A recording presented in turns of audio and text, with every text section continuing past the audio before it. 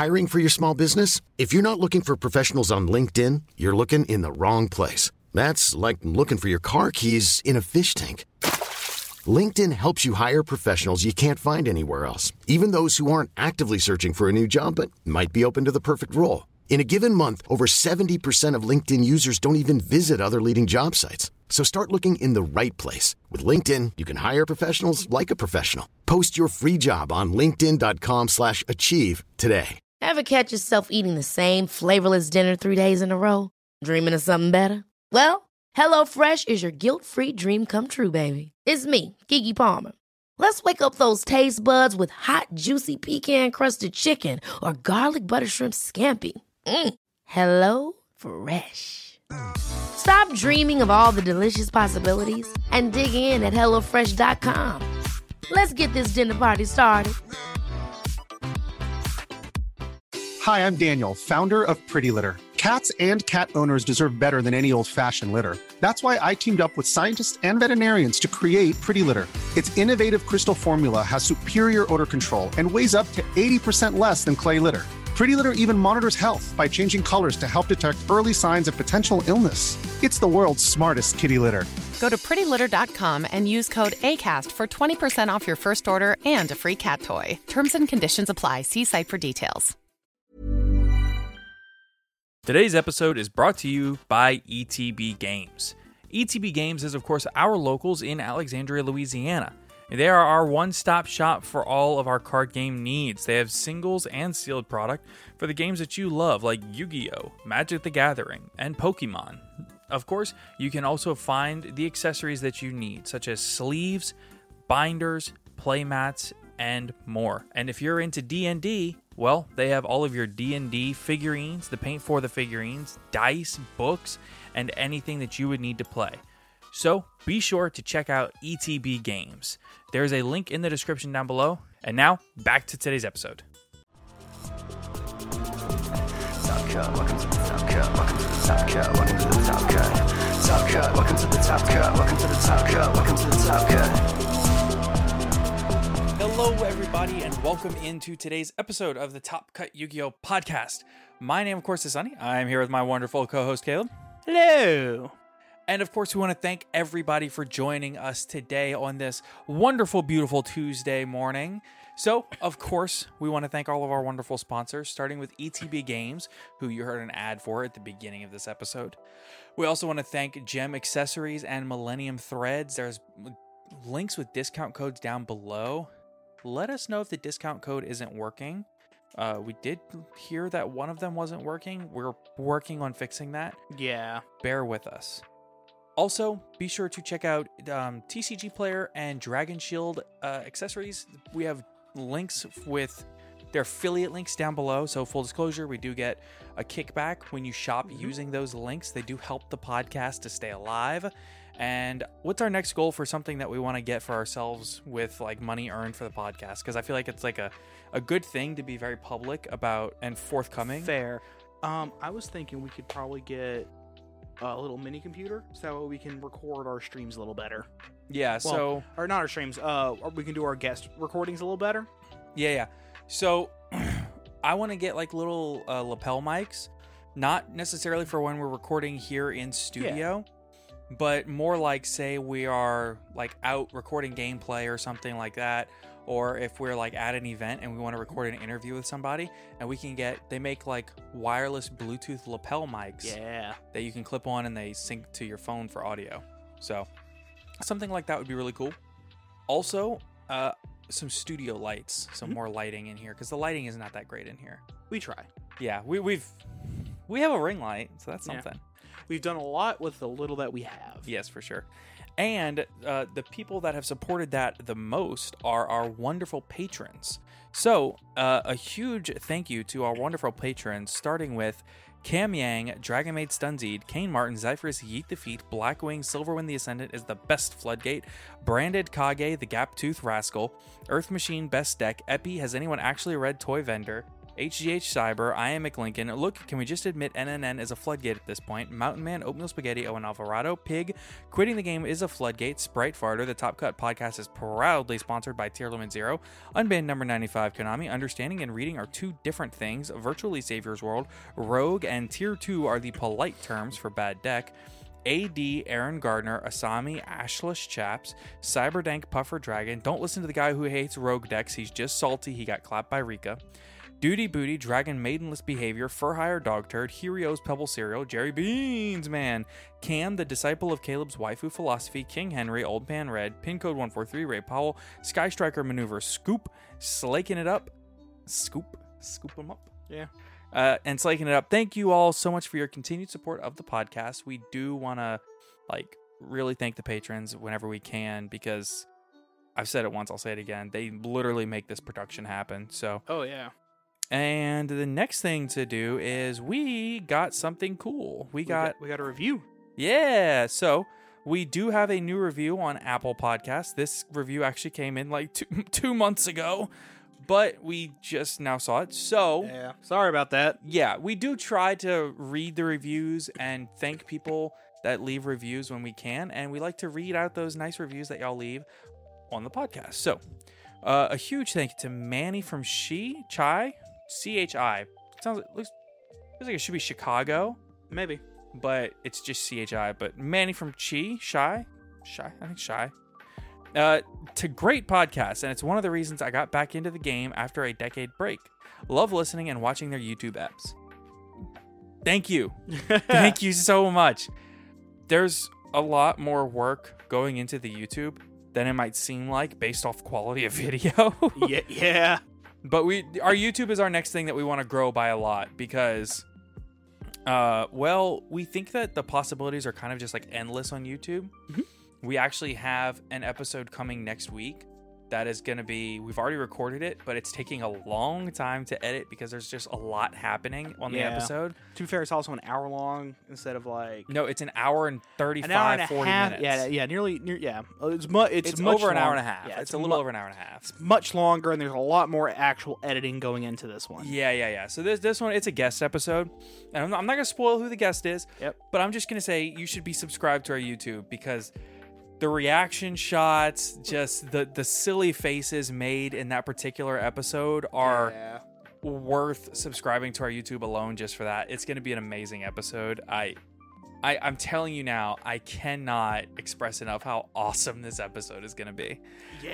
So be sure to go ahead and check out our YouTube if you're not already subscribed. And with that said, let's go ahead and get on into the episode. So today we wanted to do something a little bit different, which I feel like I say a lot, but we actually did today. Well, I mean, we normally do something a little different from the previous episode. Yeah, so we're going to spend the entire episode doing mailbag questions. Because we got a lot of them. Yes, because I tagged the entire Discord server and I said, send us mailbag questions. So we want to go ahead, and I like the idea of doing like a full mailbag a full mailbag episode every now and then, just to kind of talk to, have that discourse with the community and have that rapport with the community. Yeah, a little back and forth. Yeah, for sure. And if you are wanting to ask us your burning questions, then join our Discord server. There's a link down below to join our Discord server. We haven't been running the remote duel tournaments lately. We might start that up again in either January or February. I'm not entirely sure yet, because it's like a lot to do. Like it takes a lot of like time and effort and stuff. Yeah. But we're not ruling out doing it again soon. So stay tuned for that. All right. So next, let's go ahead and hit the first couple of questions. Do you guys have any Thanksgiving traditions? This is an older question.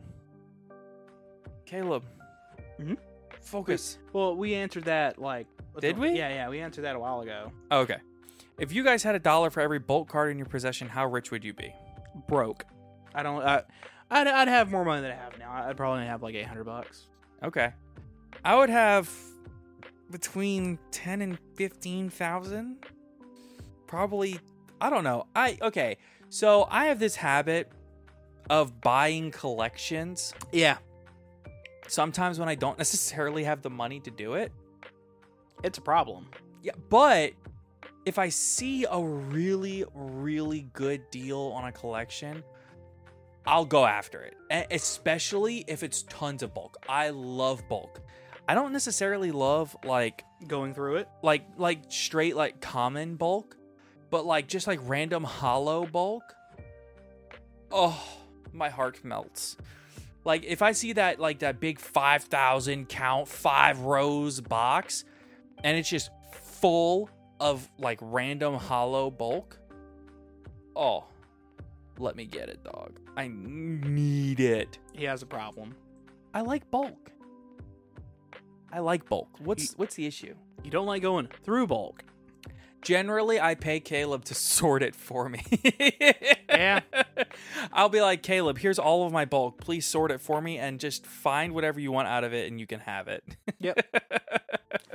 Secretly, I take all the best stuff. You know what? And I never noticed because... Exactly. You don't know what you bought. Right. I just buy it and then give it to you to sort for me. Yeah. And amazingly, even doing that, we still can't keep up. There's still... To be fair, right now we're kind of bottlenecked because we don't have enough storage space. And right now I don't have the space right now to even go through my own bulk. Yeah. I need like some more of those big 5,000 count boxes. That's what I really need. I need like 6 more of them. Yeah, we can get them next month from our patrons. Potentially. Or we have an Amazon wish list. Oh my god. Which there's a link to that down below. And if you buy it from our Amazon wish list, it ships directly to us. Sure. That's what the list is for. Yeah. That's what it's for. Generous people that want to do generous things. That's all I'm saying. Also, we have actually gotten some fan mail recently from some people that have sent stuff to our P.O. box. Yeah, you know who you are. Thank you immeasurably. Mm-hmm. I don't want to like just put people's names and stuff out there on the podcast. Yeah. In front of thousands of people, but you do know who you are. And thank you immeasurably. We've gotten some very cool stuff, and we are very thankful. Yes. If you, what kind of support would you add to make Dragon Maid playable? Okay. So they're already kind of playable as is, exactly because of Bestials. Yes. Just so happen to also be dragons in the 6 to 8 level range. Yeah. And now you're talking about pure Dragon Maid. A Link 1. Yeah, a solid Link 1. Yeah, I think you add a Link 1 to any archetype, and it makes it better. Yeah, like a Link 1 Searcher. A Link 1 anything makes every archetype better. It could be a Link 1 vanilla. It makes you better. Let's see. By the way, a Dragon Maid Sprite deck topped yesterday. Yeah. Well, I say yesterday. Saturday at a regional. Mm-hmm. Yesterday as we're recording. Yeah. Okay. If you could give an archetype a manga, which archetypes come to mind? I would like to see a slice of life Dragon Maid manga, actually. Oh no. Don't give this to them. No. Something along the lines of Nichijou. I don't know what that means. Explain. So there's a scene in Nichijou. Where it's a slice of life anime in a middle school. Okay. Main character's middle school girl named Nichijou. There's a scene where she's out in the hallway and she looks out and there's a deer in the middle of the school. Okay. Because the way the school's designed, it's like a box, and then there's like a little grassy area in the middle, like a quad. Yeah, there's a deer there. Sure. She's like, "Why is there a deer there?" And then the principal walks up to her and she's like, "Oh, the principal's gonna take care of it." He gets gored by the deer, and of course she's like, "Oh no, he's dead!" And he gets up and just rips his shirt off, and he's got a Kevlar vest underneath. What? Why? And then he tries to like get it out again, gets scored a second time, doesn't affect because Kevlar vest, and he goes, "All right, I'm done with you," and like tackles it, and then like flips it up and then suplexes it onto its back. Listen, people, even deer are wild animals. and you should stay a good, safe distance away from any wild animal, big or small. Hold on. And the cherry on top, his toupee falls off. After he suplexes the deer. Oh my goodness. And then he leads it away. Jeez. Yeah. I can just see it now. Bam. Bloop. Toupee comes off. Yeah, it's great. The Oh show my is goodness. amazing. I would personally like to see like an action series for the Elemental Heroes. That would be cool.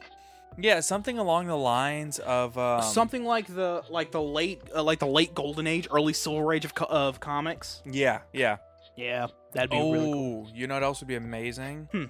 What if they did one for the Plunder Patrols, where they're all on a quest to go find this one massive treasure at the end of the sea? As soon as you said Plunder Patrol, I knew exactly where you were going with that. They all have these crazy powers. They have one character in particular that's like crazy determined and God. you can't be stopped, and he's I think that would be Blackbeard. more awesome than anybody else. They have like a mascot in was it Black Eyes? Yeah, the Raven. Yeah, they have a mascot. He's also the Doctor. Each knee sunshine, go. Let's go. I'm making a One Piece reference. If those that didn't get it, it's a One Piece reference. Yes, yes. If you were not aware. I think that there's other ones. I really believe that a manga where you have the Sword Soul with the Ice Jades with the dog were the Dogmaticas part of that? No, it's Are you sure? Because I think the Dogmaticas are part of the Albaz lore. no. And I know the Albaz are in the same lore as the Sword Souls and the Ice Jades. I don't think Ice Jades. I don't remember. No, they definitely are. The Ice Jades are definitely part of the Sword Soul and Albaz lore. Yeah, because all Albaz, Dogmatic, that's all part of one lore. And then the second set of lore And right Tri now, Brigade. yeah, and also Sprite. And no, not Sprite. Spriggans. No, Spriggans and Sprite is part of it too. Sprite is a different one. No, Sprite is part of the Albaz lore. No, 'Cause Sprite is part of a different lore. Dude, Kit is on Sprite Sprind in the background. No. Yes. Okay, I'm Googling. Look it up. But yes, Sprite is part of it. Also, Therians are in there too. Yeah, you gotta look real close in the background. I'll be danged. Yeah. Okay, yeah, I guess the Sprites are part of Oh, it. and the Therians are too. Are they? Yeah, there's a card. Okay, where that now we need a manga with all of that in it. to explain what's going on. Okay, so the Visa Starfrost that's is its a own different thing. one. Okay, that's so Kingdom Hearts.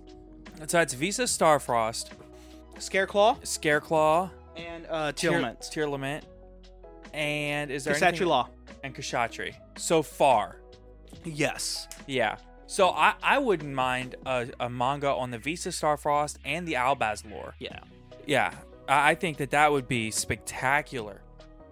I would love to see a Super Sentai manga based on the Insectors. I don't know what that means. Oh, is that like a Power Ranger kind of manga? Yeah. Or like Great Saiyaman from Dragon Ball Z. Okay. Great Saiyaman! Oh, editor, please do something with that. I will. I'm the one who's going to be editing this. Oh, yeah, you're going to do this episode. Yeah. Yeah. Oh, Great also, another Saiyaman. reason to support us on Patreon, so we can pay our real editor Yeah. lots of money. We want to pay him lots of money because he does a good job. Oh, yeah. Let's see. What else do we have here? Do you think a rotating format of Yu-Gi-Oh could survive? I mean, it'd be like a rotating format in like Pokemon or Magic, which is just the standard. Yeah, but I think in Yu-Gi-Oh they would have to do it very particularly. Yeah. I think that it would have to have its own set of set releases, such as instead of... I mean, they'd have to change a lot about how they produce cards. There's a lot of change that would have to make to the game itself. I think that the best way to do a Yu-Gi-Oh set rotation format would be to so you release it initially with about a 500 card set, right? Then after releasing it with a 500 card set, you then every like 4 months, you release a new set. Now, the catch is everything in these sets is reprints. So you can get rid of the yearly Megatins. Yeah. And you can start it off initially when it very first begins. Yu-Gi-Oh! Standard. And you have Advanced, which is everything, and then you have Standard. Standard would be 500 cards, hand-picked, curated from any point in Yu-Gi-Oh's history. This also gives an excellent way to provide a regular reprint structure to older cards. Okay, so the issue that And then every 4 months you get a 150 card set, and everything is all reprints all the time. So your Advanced is going to be wildly different from Standard, and then as time progresses, Standard it rotates out every 2 years, right? Okay, so like the biggest issue though with that is, yeah, there's gonna be reprint after reprint after reprint, but then you can't use half of them like 2 years later. So, and then something else. Who cares? You already probably have copies of these cards because they're reprints. Hold on, but something else you also have to keep in mind is that with Pokemon and Magic the Gathering, which are the other two major card games with the rotations, they have something to stick the rotation onto to keep everything thematic. Pokemon has whatever game just came out, wherever region the anime's in, what the games are doing. Sure. So like right now, the last 2 years of Yu-Gi-Oh, we've been getting the Albaz lore. Yeah. What is that if not thematic? We've been getting Sky Striker support for years. Yeah, but then they'd have to stop giving us pretty much everything else. No. You do this in conjunction with regular core sets to support Advanced.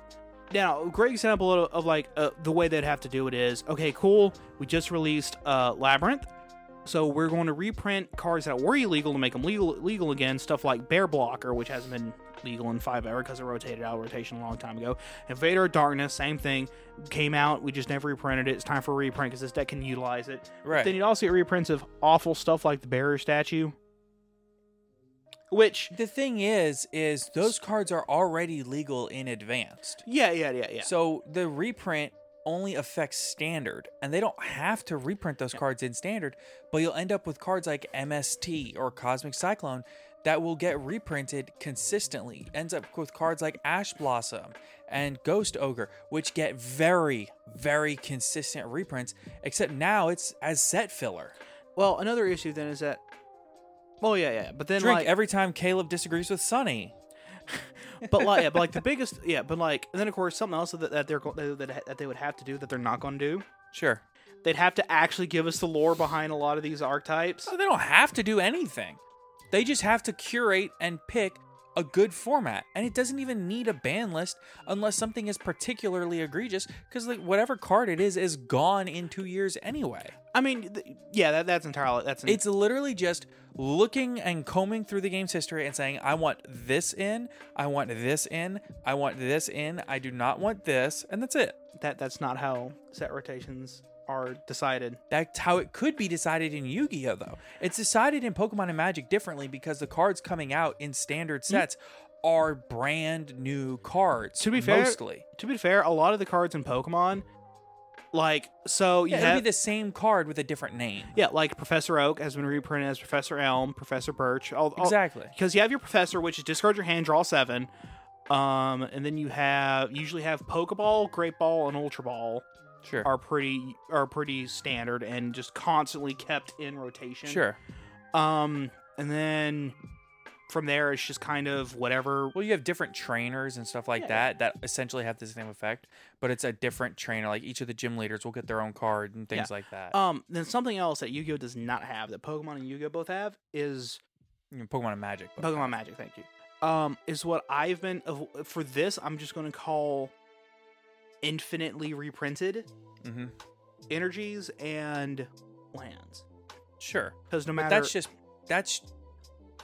the difference is they have like 15 cards per pack where we have 9. Yeah, exactly. So we don't need a token in every pack. We don't need a land or an energy in every pack. So the reason why I say the infinitely repeated ones though is because let's say you played back in 1998.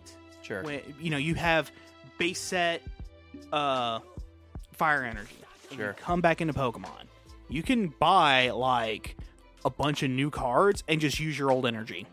Yeah, but Yu-Gi-Oh! You only need a 40 card deck instead of 60. Which is not, but you have. So you need 20 less cards. So essentially, you don't need those, right? So you still need about 40 cards. It's the same numbers essentially. It's not the numbers. And even then, the cards that they're reprinting, if I have my Mystical Space Typhoon from 2005, it's still the same card that it is now. So cards like that get reprinted and see play in Standard would be magnanimous throughout the history of the game. But it's not the numbers that's important. Well, the part that's important is that somebody could be going through their closet, see, oh, I have all these old Pokemon cards. Yeah, but they could do that with Yu-Gi-Oh! With what I'm saying, because it's all reprints from old cards. But the issue, though, is that if somebody does that, they'll look through stuff and realize there will be a point where I can't use any of my new cards. I'm not going to bother. Then you play Advanced. Because Advanced is everything. It's the same reason that you can buy a deck in Standard in Magic, and then after 2 years go, I'll just play it in Pioneer now. Yeah. But then that would mean that Konami actually has to bother having a designated person on their R&D team to do something like that, which will never happen. Exactly. But the idea is that I think it would be a good idea to have it as a separate format from Advanced. Oh, yeah, no, it'd be great. It would just take a lot of changing up on how cards are printed. Yeah, sure. It would also majorly help them rein in power creep. Yeah, for sure. Majorly. But I think you can't do it. You can't do it in place of Advanced. Yeah. You have to release sets that support both. And with the current structure of set releases in Yu-Gi-Oh, we would have to give up some of our regular reprint sets like Ghost from the Past 2 or Magnificent Mavens or the Megatins, which I would be fine with for an added extra heavily supported format. I would be fine with that. Because at the end of the day, those sets are built to reprint old cards, and you would be doing that anyway, except now you're also supporting an alternative format. Yeah. So, I don't know. That's just me. What should I name the shiny I caught? Shiny Sceptile? Yeah. Editor, throw this picture right here up on the screen, like right here. Is it a boy or a girl? I don't know. The arrow is going up. Okay. It is male. So for shiny Sceptiles, if it's female, I normally go for Fern. And if it's a male, I normally go for Diplodocus. No, the last time I had a male shiny Sceptile, it was a Mega Sceptile, so I called it Christmasal. Christmasal? Because Mega Sceptile's tail looks like a Christmas tree and it can launch it. Oh no, Christmasal. Yeah. Oh, what about X-Missile? Yeah, X-Missile could work. Like I said, the reason why is because Mega Sceptile's tail looks, the end of its tail looks like a Christmas tree, and it can fire it like a missile. Sure. And just immediately regrow it. I'm thinking you name it...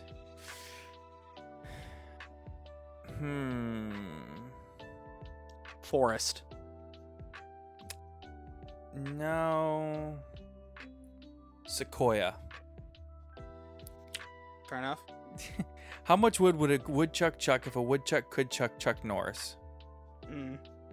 If that woodchuck can chuck Chuck Norris, it can chuck a lot of wood.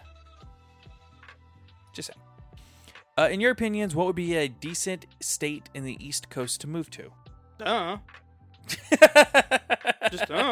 Caleb's like, dog, I've been to the East Coast one time and we didn't even make it to the coast. Yeah. You've been in East Coast states. You've been in 3 different East Coast states, I believe, right? Yeah. Florida, Georgia, South Carolina. Yeah. 2 of which were on the same trip to North Carolina. Oh, and North Carolina. We went to North Carolina. Yeah. And Florida, I was also on that trip with you. Yeah. So we've only been to half of those states. Actually, I've been to New York. I flew into New York for YCS Niagara Falls, so I've done that too. I will say, Western New York is really nice. Like that Buffalo area, super sweet. If you can afford it. Well, Western New York isn't that bad cost of living wise. It's really not. Yeah, Western New York is not that outrageous. Like East New York is crazy. Western New York, though, not that bad. Cool. The issue with Western New York is that they get blizzards. They get giant snowstorms every year. Coming down from Canada, yeah. Yeah, well, all the moisture from the Great Lakes in Canada, they just blow right over. It's the worst. I think it was like, I want to say it was about 2 weeks ago, the Sunday before Thanksgiving. It was the middle of the day, but it was so cloudy and snowing so hard that it looked like nighttime outside. And it was, I'm not even joking, there was 7 feet of snowfall. Rough. The snow drifts were even higher. The Buffalo Bills had to move their game to Detroit. Rough. Disgusting. So that's one reason not to live there. Now, if you go further up into Massachusetts, Vermont, New Hampshire, I've heard that they have very good school systems up there if you have kids or whatever, so that's not bad. Personally, I think the farthest north I would go would maybe be probably the Carolinas. I'm a pretty big fan of living where it doesn't snow a ton. So personally, the Carolinas are about my cutoff point. I did like North Carolina. I thought it was nice. Yeah. Weather was really nice. And I'm going to be honest, Florida's not that bad. I know it's crazy. I know you hear stories. The only issue with Florida is hurricanes, but you could potentially get that anywhere on the East Coast. So There is actually an explanation for Florida, man. Like, legitimate explanation. It's not that crazier stuff happens in Florida. That kind of stuff happens all over the U.S. It's just that Florida has a lot more people and a lot more, like... No. No? Other states have laws about reporting on specifics. Florida does not. Okay. All right. With Konami recently reprinting a lot more expensive cards in Staples and past formats, i.e. Hades, do you think we will ever get an official Konami support on popular retro formats and remove Cyber Dragon from Time Wizard so it can be actual GOAT format? Okay. For the second answer, they already did that. Yeah, so it was just the European Nationals that they had messed up the Time Wizard rules. Going forward for the last few YCSs, such as YCS, I want to say, don't quote me on this, Pasadena, maybe the Latin American YCSs that we've had, and what was the other YCS that they had besides Pasadena? Minneapolis. For each of those YCSs, they were doing past format events. They were doing Time Wizard events with actual GOAT format, set up correctly. No Xarian Universe, no Cyber Dragon. Right. And they were also running Edison format events. From my understanding was that 50 plus Edison side events kicked off over that weekend. Yeah. But long story short, they've already fixed that. For the first part of the question, yeah, with Konami recently reprinting a lot more expensive staples in past formats, do you think we will ever get an official Konami support on popular retro formats? God, I hope so. I think that Konami is already doing what they can to support these retro formats at the initial starting level, right? So you have them running mass Time Wizard events at YCSs. As far as reprints go, that's kind of what Speed Duel's been so far. Yeah, but Speed Duel doesn't... Yeah, kind of. Speed Duel does do a good job of reprinting some cards, but Speed Duel is really limited in that there's certain cards that they just cannot reprint at all for any reason, such as Metamorphosis, Trap Dust Shoot. Yeah. You don't want those in Pot ruining... Greed. Yeah, you don't want those ruining the Speed Duel format. But there are other cards that need reprints, such as, like we said, Revive King Hades, Doom Kaiser Dragon, the entire Blackwing Core, except for Kalut, Shura, Armed Wing, and Armor Master. What? Come on, where are those at? You know what'd be funny? What? They for one day unban the big three just to reprint them. But the big three, well, I guess I say that. Delinquent Duo needs a reprint. But like Graceful Charity and Pot of Greed don't even need reprints. Yeah. Delinquent Duo needs a reprint. Metamorphosis, Trap Dust Shoot, Substitute. Yeah. Well, the X-Wing and Gladiator Beast cores both need reprints. Yeah, no. Not because they're particularly expensive, but just because they're kind of hard to come across.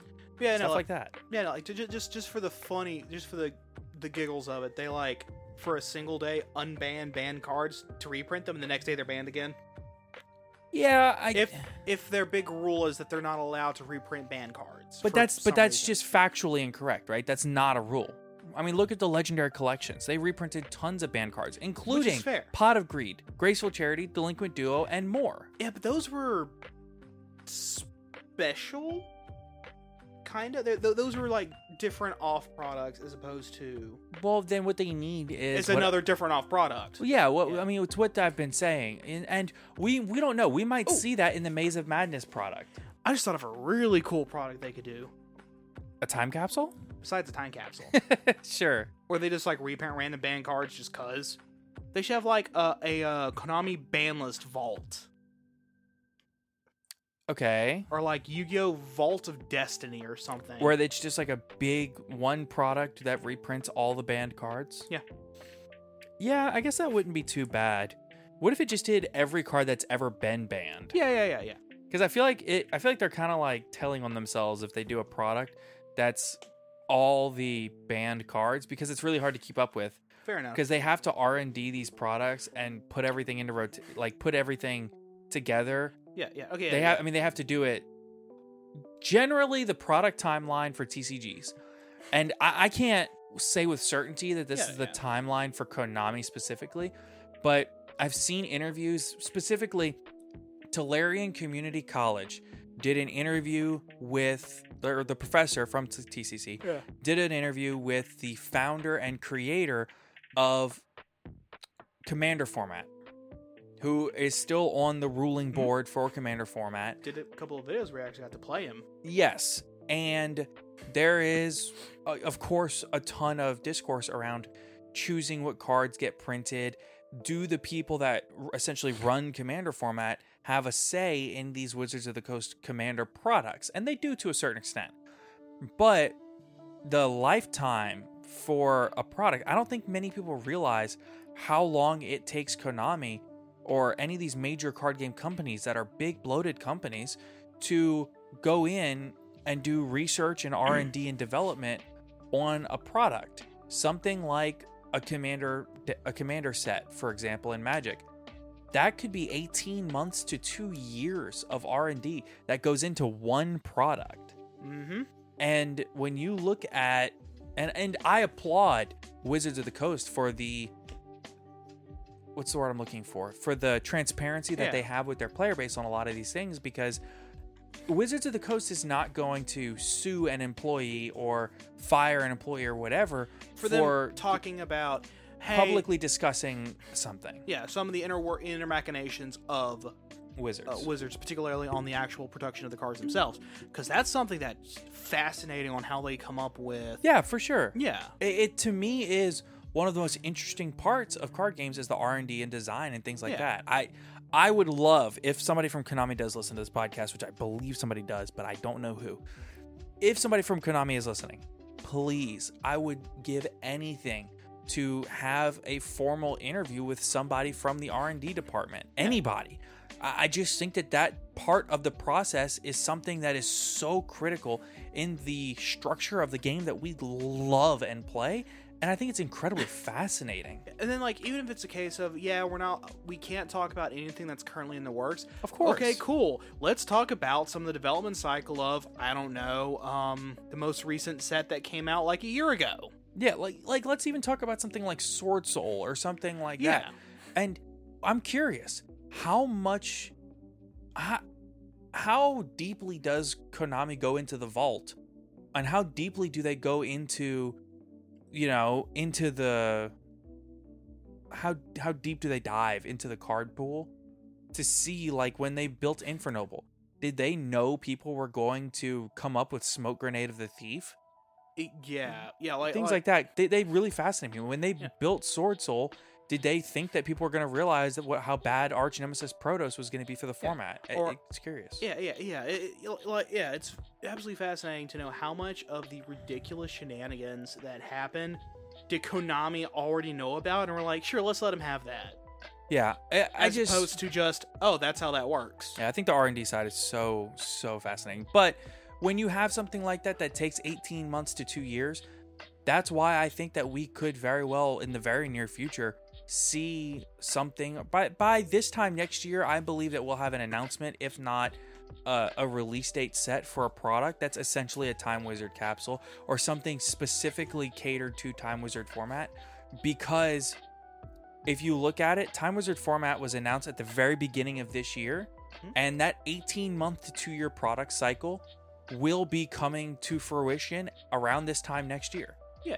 So I believe by this time next year, we could have an extremely cool Time Wizard product in the works as far as a release date and everything. So be on the lookout for that, because that could be coming very soon.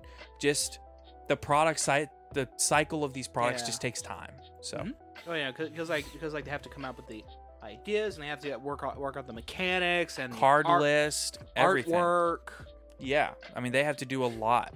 So should this monster have 1,500 attacks or 16? But maybe we should just go down to 1,550. To be fair, on an all reprint set, I think that it's a little bit different. At that point, it's more about figuring out what the structure of the product is going to be. What's reprint and what rarities. Yes, exactly. All right, what decks are both of you guys looking to build in the future? I'm currently trying to put together Tier Limit Ishizu. Yeah. We'll see. If not, I'm going to be honest, I wouldn't mind putting together Morphtronic FTK, personally. I'm about 3 weeks behind on a Ishizu. Well, I've been calling the deck Madolche and Friends, but it's like Madolche, Ishizu, and Verniself. Yeah. Madolche and Friends. What do you think is the healthiest mindset when approaching competitive aspirations? I am going to go in and give it 130%. Yes, I would say the healthiest mindset for competitive aspirations. So, for me personally, my goal at every event is to do better than I did last time. Yes. So, for example, if I go to a case tournament, last time I bubbled. Well, this time I want to do top 8. Last time I did top 8. This time I want to do top 4. Regional, I got my invite, but I didn't get top cut. Like, I didn't get top 8 where I can get the deck box. Well, now I want to go and get the deck box and stuff. YCS, I've never day 2, so I want a day 2. Things like that. For me, I go in to give it my 110%, and then if I do poorly, because it can happen, it just happened. You have a bad string of luck, whatever. I'll be mad at myself if it was something I did, or I'll just be mad at the situation if it was just a string of bad luck. But always keep in mind, it's a game. Absolutely. You have to have that mindset of, at the end of the day, it is a game. So you can't beat yourself up too much over it. Yeah, no, because like as soon as the tournament's over and we walk out that door, I just drop it. Yeah, you have to. I drop the feelings, not the event, if that makes sense. You have to be able to take away what you did wrong and learn, but not hold it against yourself. Yeah. So, what are some examples of things you are actively doing to improve at the game? Might be nice to get some basics examples as well as more advanced or less mentioned. So, I'll be honest, I'm not playing a ton of advanced right now. Same. And it's not because I don't like the format. I think it's actually a pretty cool format. This time of year, I really just don't have the time to play a lot. Yeah, no, same. Yeah, it's just Christmas time for me being a UPS driver. It's just not really something that's in the cards. But overall, I think that the best thing that you can do is challenge yourself to play as much as possible with the best players you know.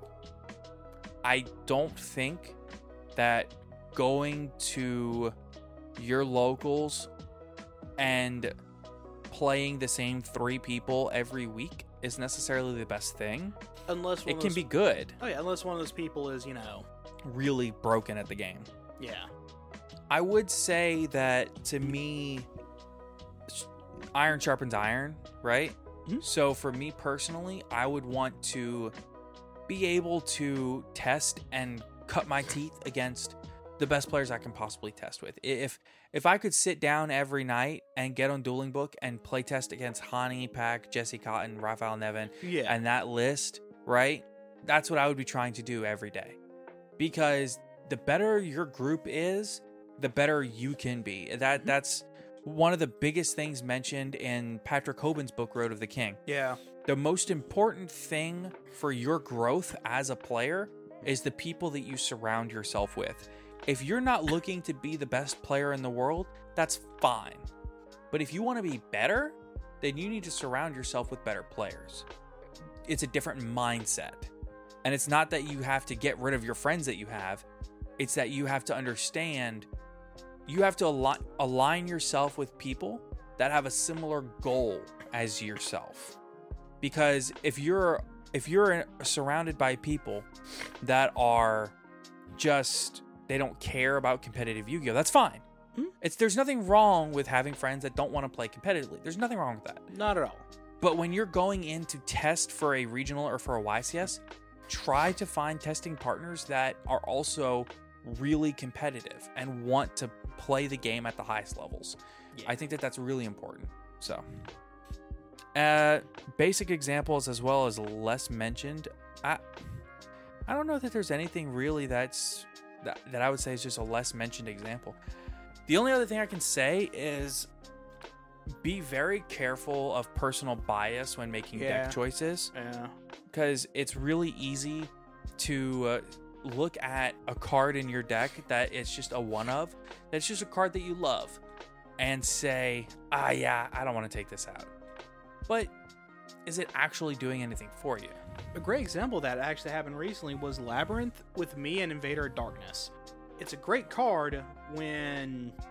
in specific situations. Yeah. Against what, Runic? Yeah, against Runic, it just, that's it. If you're able to stick that to the board, Runic is done. Mm-hmm. They can't play. And if they're like one of those Runic piles, the entire Runic engine is gone. Right. Shut off until they out it, if they can't even out it. Runic's not even really a thing anymore. It's still a thing, but it's not prevalent. It's not that prevalent. So I had to make that decision to take out the Invader of Darkness. As much as I love the Invader of Darkness, you have to understand. Yeah. Another Hoban example. I don't know why. I hear these stories and they stick in my head. Yeah.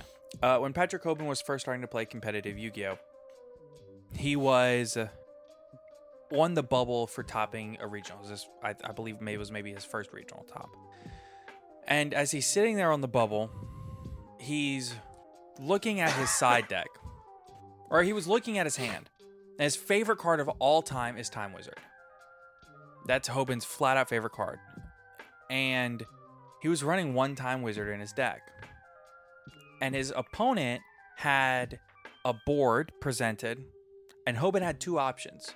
He could either normal summon the Time Wizard and go for the funny play, or he could normal summon a different monster, maybe a Stratos or whatever, and go for the good play. And make a good play. And right then and there, it clicked. No, I want to win. I actually want to win. Yeah. And he did it, and he won. So, just don't let your personal bias take over. And that's a competitive aspiration thing. So, what are some ways that we as a community can be more welcoming towards women wanting to play Yu-Gi-Oh? Don't be creepy. Yeah. And then call out other people that are being misogynistic. Yes. Yeah, it's really simple. If you see a girl at your locals playing Yu-Gi-Oh, don't be condescending. There's a pretty fair chance that she's better than you. So, think about that. Yeah. But in all seriousness, don't condescend. Treat them as you would any other player that you're not familiar with. Yeah, if I walk... Not one of your buddies. A player you're not familiar with. Yeah, if I walk up to a table and I see that my opponent is a woman, here's how my demeanor is. The same as it would be for anybody else. Yeah. I don't treat them coldly or meanly, but I don't treat them like a child. I treat them like a normal human being. Listen. Here's how I start almost each and every one of my games. After introduction, make sure I'm at my opponent. Well, hey man, how's your day been going? Yeah? Oh, I hate that deck. Oh, that sucks. Yeah. Wait, I had this one play that happened a little while ago. Mm-hmm. Yeah, just be a normal human. Yeah, it's... And then, like we said, call out anyone who's not. Yeah, if you're sitting next to somebody and they're being, pardon my French, but just being a dickhead for no particular reason, just call them out. Be like, hey, dude, come on. That's not cool. That's not fine. Like, that's not cool. Just act like an adult. I mean, just... It was be a pleasant person to be around. As my fathers would say, act your age, not your shoe size. Yeah, exactly. Says the man who wears Even if size, you have big feet, come on. Says the man who wears size 9. To be fair, I wear size 13, and I still wouldn't want to act my shoe size. To be fair, I think the largest shoe size they actually make is like a 20. I want to say Shaq wears like a 23 or something. But I think he gets his custom made. I'm just going to say the largest shoe size that you can find on a typical Walmart shelf. Walmart or Academy or wherever you shop for your shoes, the Nike outlet, whatever. The biggest shoe size you're going to normally find is a 13. Yeah. 13 and a half, 14, forget it. It's like finding a golden ticket. It's impossible. This is coming from a man who wears a size 9. I wear a 13. I've some shoe sizes run small. Like my wife wanted me to get this shoe. It's called like a Hey Dude, right? Mm-hmm. It's almost like a boat shoe kind of. Oh, I think I know the exact shoe you're talking about. Those are nice. They're like slip-ons. Yeah. And they're just like super loose. It's just like very basic cloth fabric. I used to have a pair of those. Yeah, it was similar to those. I know what you're talking about. It's Yeah. it's a different brand, but it's really similar to those. Very nice shoes. Very comfy. Yeah. So Very my roomy. wife wanted me to get these Hey Dudes, and we're at the store yesterday and I was looking at a pair, and I put on a pair of 13s, and they were too small. And it's like, huh? It might have been a 13 narrow. No. It's not that they were too narrow. It's that they weren't too short. Okay. Because some shoes just run small. Yeah. Right. I wear a 13 in one brand, but I know if I wear a 13 in a Nike, but I know if I go to an Under Armour shoe, I need a 14. Fair. Right? Or if I go to like a dress boot, like a cowboy boot, I need a 12. To be fair, every shoe brand I've ever purchased, I've been a size 9. Oh, yeah, no, mine, I don't know, maybe it's something about the extra couple of inches of foot. It's got to be. I think it's a case of like after 9, I think everything's like standardized at a 9, but then above that is where it gets kind of Wild Westy. Yeah, I don't know. Where there is no... I don't know. No. I have no idea. All I know is just like some t-shirts run small, some shoes do. Again, I know for a fact an Under Armour shoe, I need a 14. We got way off topic here. Well, what I'm trying to say is... don't be a dick. Yeah, that. So I guess we'll circle back and say that. I wanted to say something else about shoes. Anyway, if you need a 14... I looked on the shelf at the Hey Dudes. I tried on the 13. It didn't fit. I looked over, and there was nothing past the 13, because there never is. Yeah. So at your age, not your shoe size. Yeah. How do you deal with the balance of work-life Yu-Gi-Oh! When you're in your most competitive phases? So this is difficult. Okay, hold on. I know the perfect way to describe it. You're at a wall, and the wall is made up of sleep, work, whatever, and you're holding Yu-Gi-Oh! And you're like, I can't fit this. You look at sleep, unless as you start reaching for that block. Oh my goodness. It's a meme. I don't remember where it's from. The point is, sleep is for the weak, and energy drinks are something that work. So energy drinks and coffee, you do it all. Here's how we do it. I can't speak for you. Here's how I do it. I leave for work about 8:30 most mornings. I'm usually at work until about 7 to 8 o'clock. I get home from work about 8:30, so I'm gone about 12 hours of the day. Yeah. 3 days a week, we record the podcast. We usually get done recording between 11 and midnight because I stay up to put my child to sleep, and then we come up with a topic and get rolling and things like that. Maybe play a game of Edison format just to enjoy time with each other as friends before we actually get here as like co-workers almost. Yeah. So we usually get done recording between 11:30 and midnight. I might stay up late doing a thumbnail or something like that. Caleb does the audio, and usually we have an editor that does video. When he is unavailable, Caleb does video.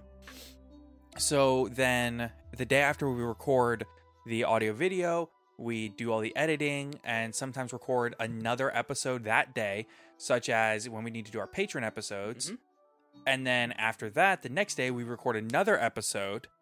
After that, we edit that episode. After that, it's Friday. Where the episode posts. Right. And we want a day off. So we usually take Friday evenings off, spend time with our families. Saturdays. So basically, in between work and recording, I try to spend time with my family. because they all go to sleep very early because they get up earlier than I do. Yeah. And then Saturdays, I'll spend a few hours in the morning with my family. I'll go to a tournament for a Saturday afternoon. If we have one. Right. And then Saturday evening, I'll try to be home. And then Sunday, I'll spend all day at home. Mm-hmm. So. And then Sunday evening, we record again and it starts all over again. Yeah. We stay very busy. Mm-hmm. And if I have a major tournament coming up and I need to test a lot, my sleep goes from like, usually I sleep like 6 to 7 hours a night. Yeah. It'll go down like 4 to 5. So, sleep for a week. I work a 9 to 5. So Yeah. Why is Kshatriya Fenrir? Just why? I don't know. I don't even think it's that crazy of a card. It's specifically because Konami said so. What's the most difficult deck you've piloted and got bad results with? Sword Soul. most difficult. Sword Soul Tenyi with Hauki Fibrax combo was insane. Sword Soul Tenyi Hauki Fibrax combo with Protoss specifically. I remember. Holy moly! I was bad at that deck. I remember Dragon Link. I'm trying to remember exactly what it was. It was Dragon Link and Phantom Knight. Yeah. PK Dragon Link was. I remember it being complicated, but I don't know if it was actually complicated. It was just my lack of experience. You know, the rust that was still getting back into the game. Yeah, or if that was just it, or if it was just that complicated. Yeah. Let's see here. What's the simplest deck you've piloted and gotten good results? Dude, Tri-Brigade. I felt like that deck was really complicated when I was playing it. Once you got into it. But once I got really good with the deck and then moved from it to Sword Soul, I was like, oh, please let me go back to Tri-Brigade where I can just activate Fractal and go Herder and go full combo. For me, it was Dino Rabbit. Oh, yeah. Dino Rabbit was keep it simple, stupid. Yeah, no. And I actually got top 4 at a local with that. Yeah. Dino Rabbit was kind of helmet. Yeah, my in the very last game, I won because my opponent had no cards in hand. I had no cards in hand. We both had no cards on field. What's my top deck? Dino Rabbit or Rescue Rabbit. No, Spirit Reaper. That's disgusting. So I look at it and go, pass. Sure. He draws, pass. Perfect. Draw, normal summon, attack. He goes, crap. Yeah, that's bad. He set a Monster Reborn. Oh, good lord. I put him on set it or lose it. That's disgusting. Also, Blackwings in Edison format are really, really simple. Mm-hmm. Surprisingly so. Yeah. Cats or dogs? Cats. I like dogs in theory, but I can't really have a dog because we're gone from the house 12 to 14 hours a day, and dogs need attention. So a cat is the only thing that works for us, but my wife is allergic to cats, so neither. Yeah. The Albaz lore gets an anime. Are you watching it? Yes. Yes. What voice actor do you think fits Shureg the best? I can't think of the voice actor's name. The guy who voices Lloyd from Spy X, who voices Lloyd from Spy X Family. I was thinking the guy that voices, oh gosh, Führer Bradley on Full Metal Alchemist Brotherhood. Hold on, I'm looking it up. Sure. Do you play any musical instruments? If so, did you ever aspire to play music for a living? Yes, I play saxophone. No. I played trombone in middle school, and no. I don't remember much about it, but I did play trombone a little bit. We were in the band together. That's how we met. Yeah. We were in marching band together. Ed Blaylock. Cool. Is your guy. Is Maxi coming back? No. Predictions. Why would it be good for the game and why would it be bad for the game? It would be bad for the game. It would not be good for the game The reason why it'd be bad is because it then comes to normal summon. Do you have Max C? Yes. Congratulations, you win. In a way, I think the worst part about Max C in the format is that when you have a combo deck playing Max C, it becomes a lot more inherently unfair than a non-combo deck playing Max C, right? So something like imagine you had Drytron at full power, right? With 3 Herald of Orange Light, 3 Eva, 3 Ben 10, full power Drytron. Oh yeah, no, that's... And now you can go full Drytron board and have a Max C in your hand at the end. Yep. Imagine. To just draw more hand traps. Or imagine you are playing Tri-Brigade, and you can go 1 card full Tri-Brigade board. You can filter cards through your deck using the Ferrijit the Baron Blossom. Mm-hmm. So you have more chances to draw into it. You're also playing Desires at the end of your combo, should you choose. You can just, draw an extra couple of cards trying to get your hand traps like a Max C. So now, not only do you have your Appaloosa, maybe a double Dragon Lords in your Revolt, you also have Max C in your hand. Who then, upon pitching it and drawing, will either your opponent can't special summon or you're going to plus $1 million. Yeah. And then, you'll just draw into more hand traps, too. That's a big thing, is that... Yeah. Yeah. Which is why it becomes a situation of, okay, cool, I have full combo, but you have Max C, so you win. Yeah. Do you feel competitive Yu-Gi-Oh! Designs are becoming homogenous and uninteresting? Not really.